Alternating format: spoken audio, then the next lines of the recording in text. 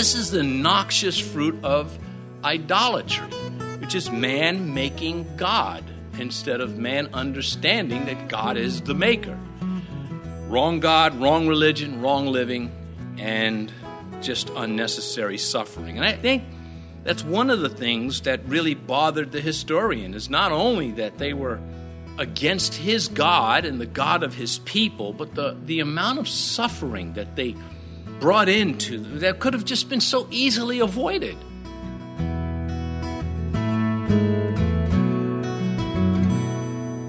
This is Cross-Reference Radio with our pastor and teacher, Rick Gaston. Rick is the pastor of Calvary Chapel, Mechanicsville.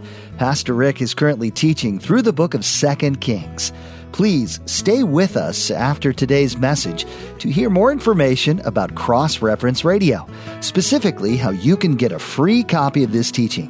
And now here's Pastor Rick with his study called The Loss of a Kingdom in 2 Kings chapter 17.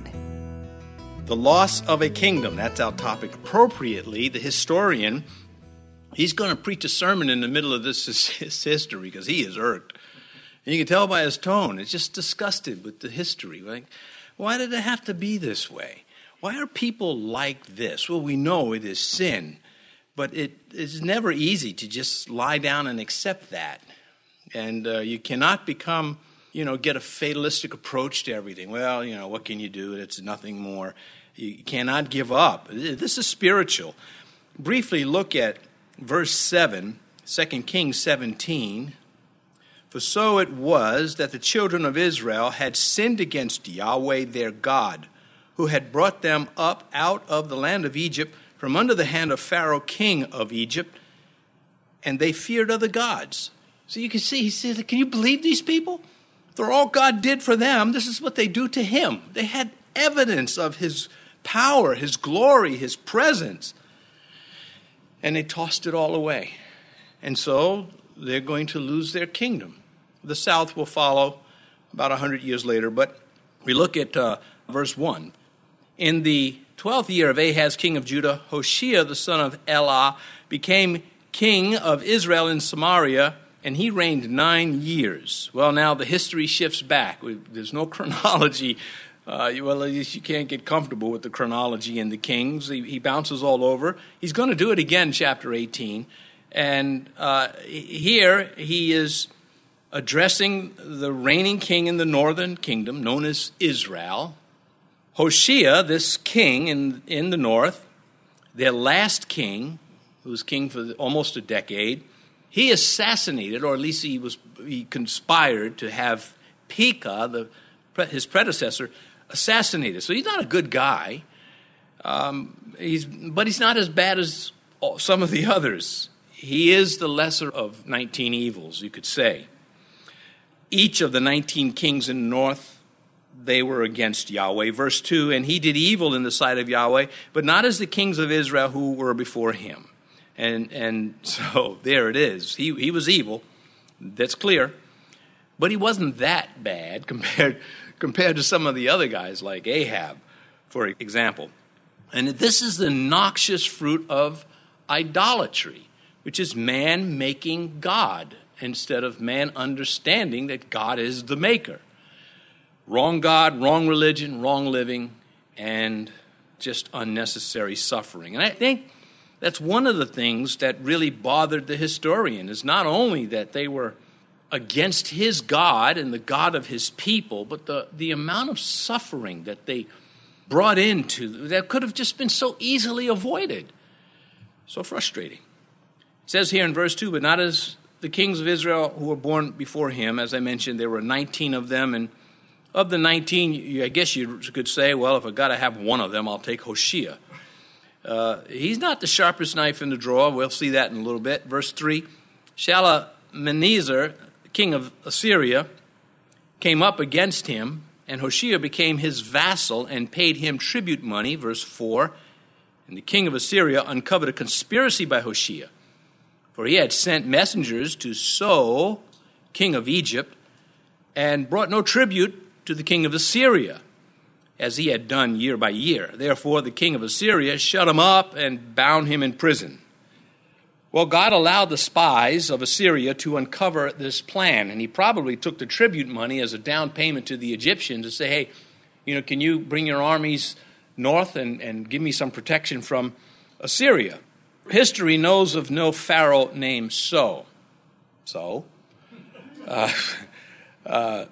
Anyway, it could be referring to the then capital city. And these places had dual names, sometimes even more. So it's a little difficult to track everything down. Again, they do a great job of it, the archaeologists, and many of the archaeologists are not Christians, but they uncover artifacts that attest to facts. Anyway, Hoshea, did he think he's going to get away with this? That Assyria is going to say, hey, these guys were mobsters, just with nations, and the armies fighting was like a big gang fight. That's true throughout history. Did he think he was going to get away with not making his extortion payment? Of course not. Well, since the days of Abraham, when Abraham fled to Egypt to escape a famine, the going of the Jews to Egypt has created more problems than it has solved. Now, Joseph was snatched away to Egypt because his brothers sold him, but the rulers of Israel were told not to do this. The Jewish kings only failed when they looked to Egypt for help, not only because God said don't do that, and they would look to other countries' kingdoms also, but because they weren't looking to Yahweh. They didn't believe him. And this happened in the south also, but a lot in the north. Egypt is where the existence of Israel was threatened with extinction when the pharaohs ordered all the newborns to be killed. The intention was genocide, to wipe out the race. And the Jewish people were to be mindful of this, not with a grudge, but to understand that that was not their home. This was a bondage that they were delivered from, their time in Egypt, that is, to be in the promised land and not to go back. God did not call them out so they can go back. And there have been attempts throughout their history. Egypt is a type of the world that enslaves the people of God.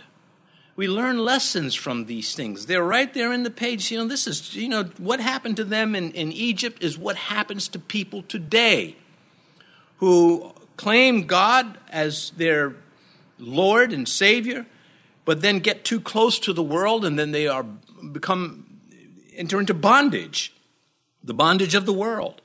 The things of this world begin to take hold of them. Jesus gave a whole parable about the thorns choking out, those who don't understand what their role is in this life.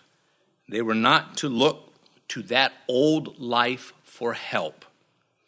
Imagine you become a Christian and God saves you, delivers you from not only the sin, but the water hole where your past comrades would sin with you.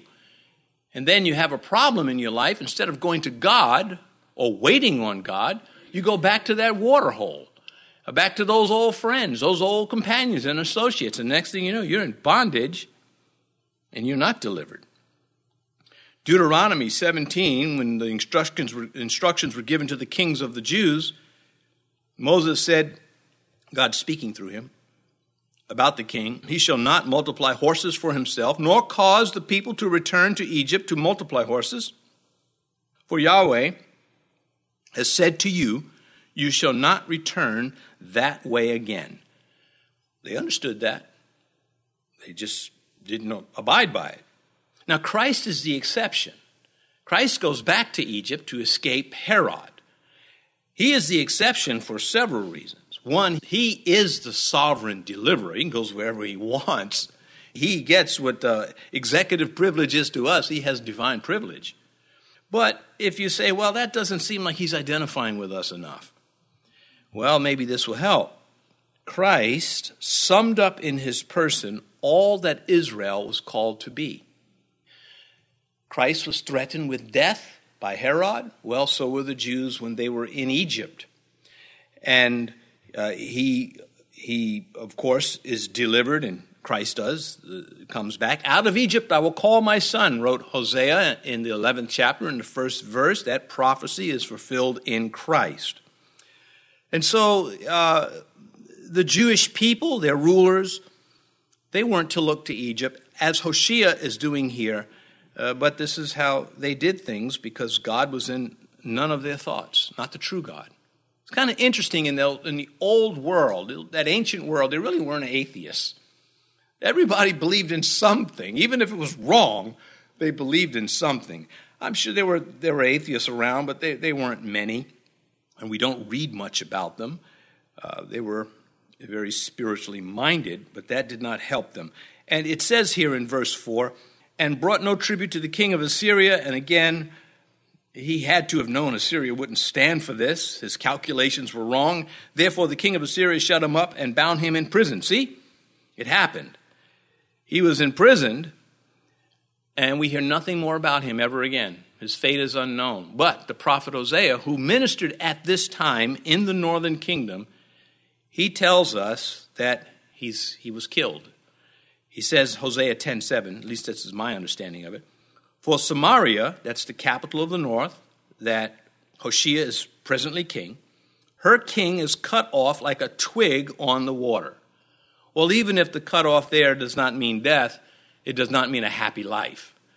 And so he's likely summoned up to Assyria. So what's this with the money? Where is it? As Ahaz was.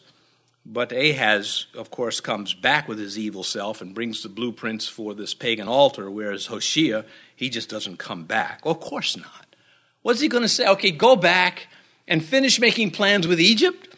You're not going to let him go back. And so that's the end of Hoshea, but we'll get recaps. Verse 5, now the king of Assyria went throughout all the land and went up to Samaria and besieged it for 3 years. Well, as I've been commenting, going through the kings, Omri chose Samaria because of its natural fortifications. But there was one problem.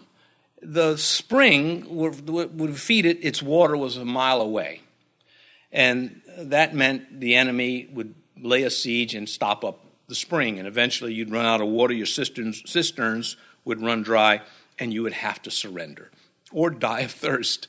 And that wasn't going to be usually an option. Anyway, this is what happens. Assyria had already taken other cities and villages. They had wiped out the tribes on the east side of the Jordan River. Chronicles details that a little bit more, and we get a little bit of it in Kings. And now Assyria is going to possess everything except Judah. When they take Samaria, the capital, they take everything. All of that territory that was to the north for the 10 tribes. Verse 6, in the 9th year of Hoshea, the king of Assyria took Samaria and carried Israel away to Assyria and placed them in Halah by the harbor, the river of Gozan, and in the cities of the Medes. Some of this is Persia. Some of this is modern-day Iraq. Persia would be Iran today. They're so frustrating for the historian to write about his people being conquered because of their idolatry. That is the smoking gun, as I read from verse 7 at the beginning. The king, Hoshea, he's absent, no king. That hurts a lot. An inglorious finish to a people called to be God's people, to be governed by God, ruled by God, unlike any nation ever. And this half of the kingdom, in the sense of a united kingdom, this half is gone forever. Now, that does not mean that tribal members are swept away and lost forever. Individuals, yes, but many of them fled to Judah. When Paul comes along, almost 800 years later, he says, I'm of the tribe of Benjamin. So they did retain their records and their identity as individuals of tribes. That would all be lost, of course, over a period of time, the loss of the temple, the Romans just dealing with the Jewish uprisings until finally there's no record for the Jews to be able to say what tribe they are from. But God will revive that. There, I am told, Assyrian inscriptions that declare that at the capture of Samaria, they led away 27,290 people as slaves. Well, not only slaves. No, let me correct that. Some of them would likely end up slaves, but they would plant them in another land. So it's like, taking people out of one country, all of them, and just sticking them in another country, and the people from that country where you place them, bringing them over and mixing all these different peoples up. And by this, they would drastically reduce uprisings. You just created this mix that was very convenient for the ruling classes in Assyria in this case. Again, not the first deportation because the tribes to the east were already gone. This is the final for the northern kingdom. It says, and carried Israel away to Assyria. Modern Iraq, Mosul, that area of Iraq, some 400 miles away. And this is going to be recapped in chapter 18, so you'll get it again, and will be a test on it with math equations. Judah, the fall of Judah will not come till chapter 25, and will be just as painful.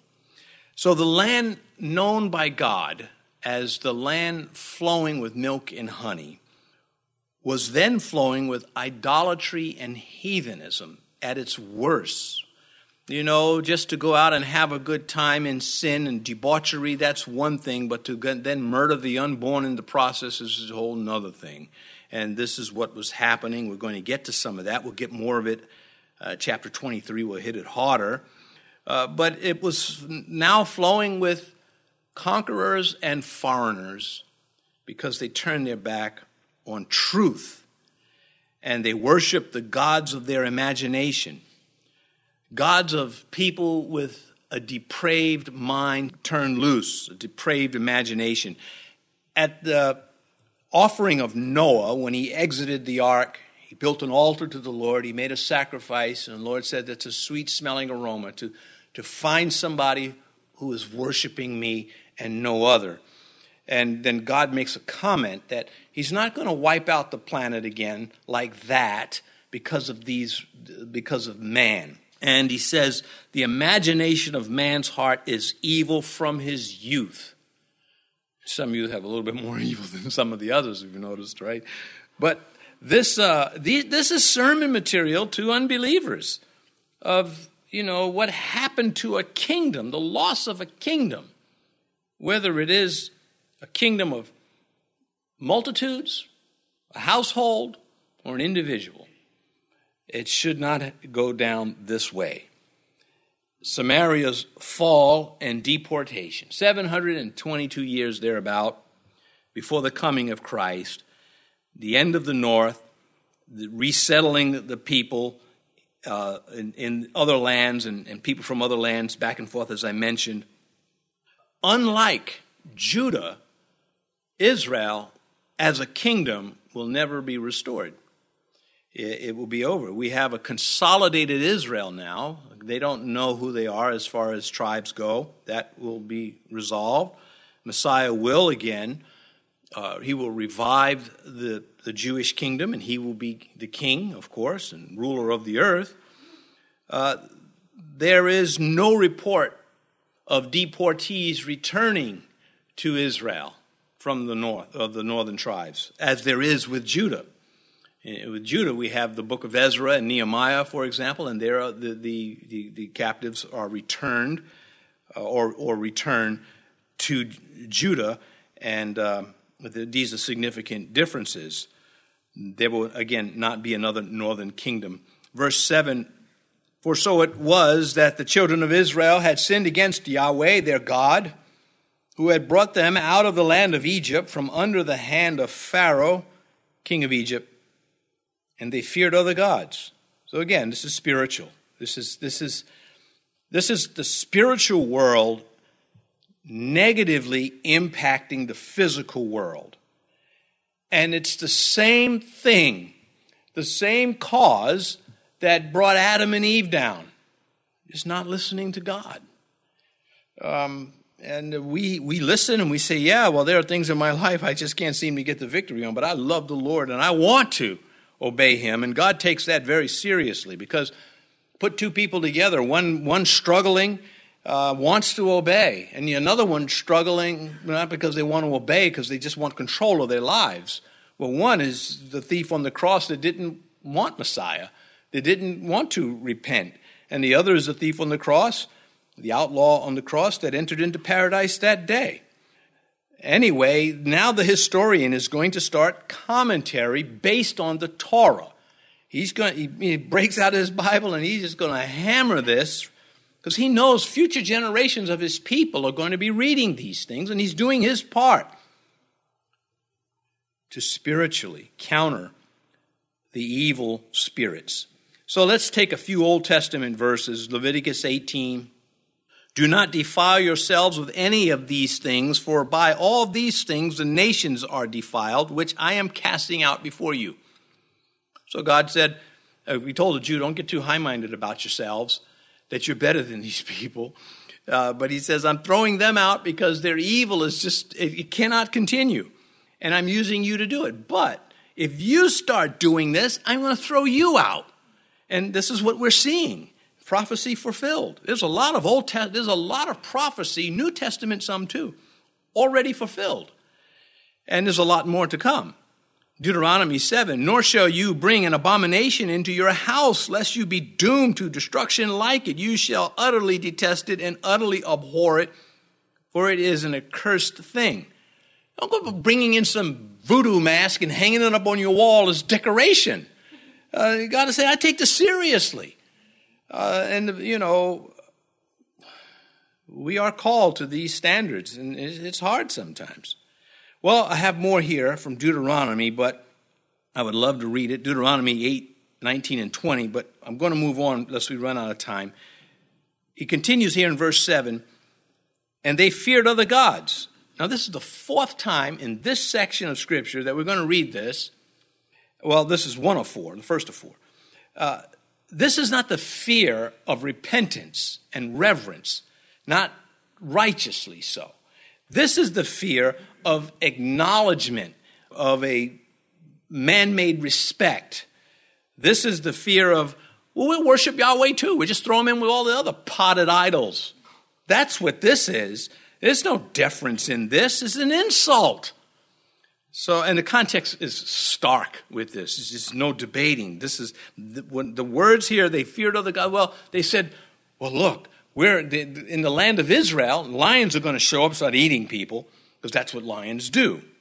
I'm not lying. Anyway, that was pretty good. You'll use it later. I know you will.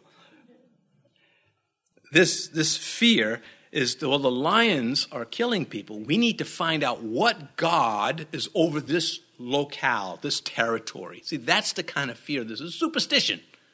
Christians are not to respect concocted gods, not to give an inch. It's the God of Enoch, the God of Abraham, the God of Peter and John and Paul, and there is no other. And we have to be very clear about this. Ecumenicism claims, ecumenicists in Christianity claim to be Christians, and they do this very thing. Everybody's God is fine. We can all pray together. We're all going to the same place. The universality of God, he's everybody's father. No, he is not. Jesus said right to their face, you are of your father, the devil. How can they then have this universal God? Because they don't care what the Bible says. They just need it to do some stuff like call the place they gather a church. And they have robes on, expensive robes too. And people just gobble this junk up. Whatever happened to the emergent church? Is it still emerging? I mean, but this is the practice is still going on. But all of a sudden it's gone. What are those poor people going to do? And so the frustration in the righteous. Paul says, and I burn with indignation. You say, I hate what evil gets away with. And how can you not? We talk about, did God love Hitler? Well, in this sense, he did. He loved everyone enough to die for them, to give them the opportunity to come into heaven. That is love. No, God has no other motivation to send his son to die for people than love. Thanks for joining us for today's edition on Cross Reference Radio. This is the daily radio ministry of Pastor Rick Gaston of Calvary Chapel, Mechanicsville in Virginia. We trust that what you've heard today in the book of 2 Kings has been something to remember. If you'd like to listen to more teachings from this series, go to crossreferenceradio.com. Once more, that's crossreferenceradio.com. We encourage you to subscribe to our podcast too, so you'll never miss another edition. Just go to your favorite podcast app to subscribe. Our time is about up, but we hope you'll tune in again next time as we continue on in the book of 2 Kings. We look forward to that time with you, so make a note in your calendar to join Pastor Rick as he teaches from the Bible right here on Cross Reference Radio.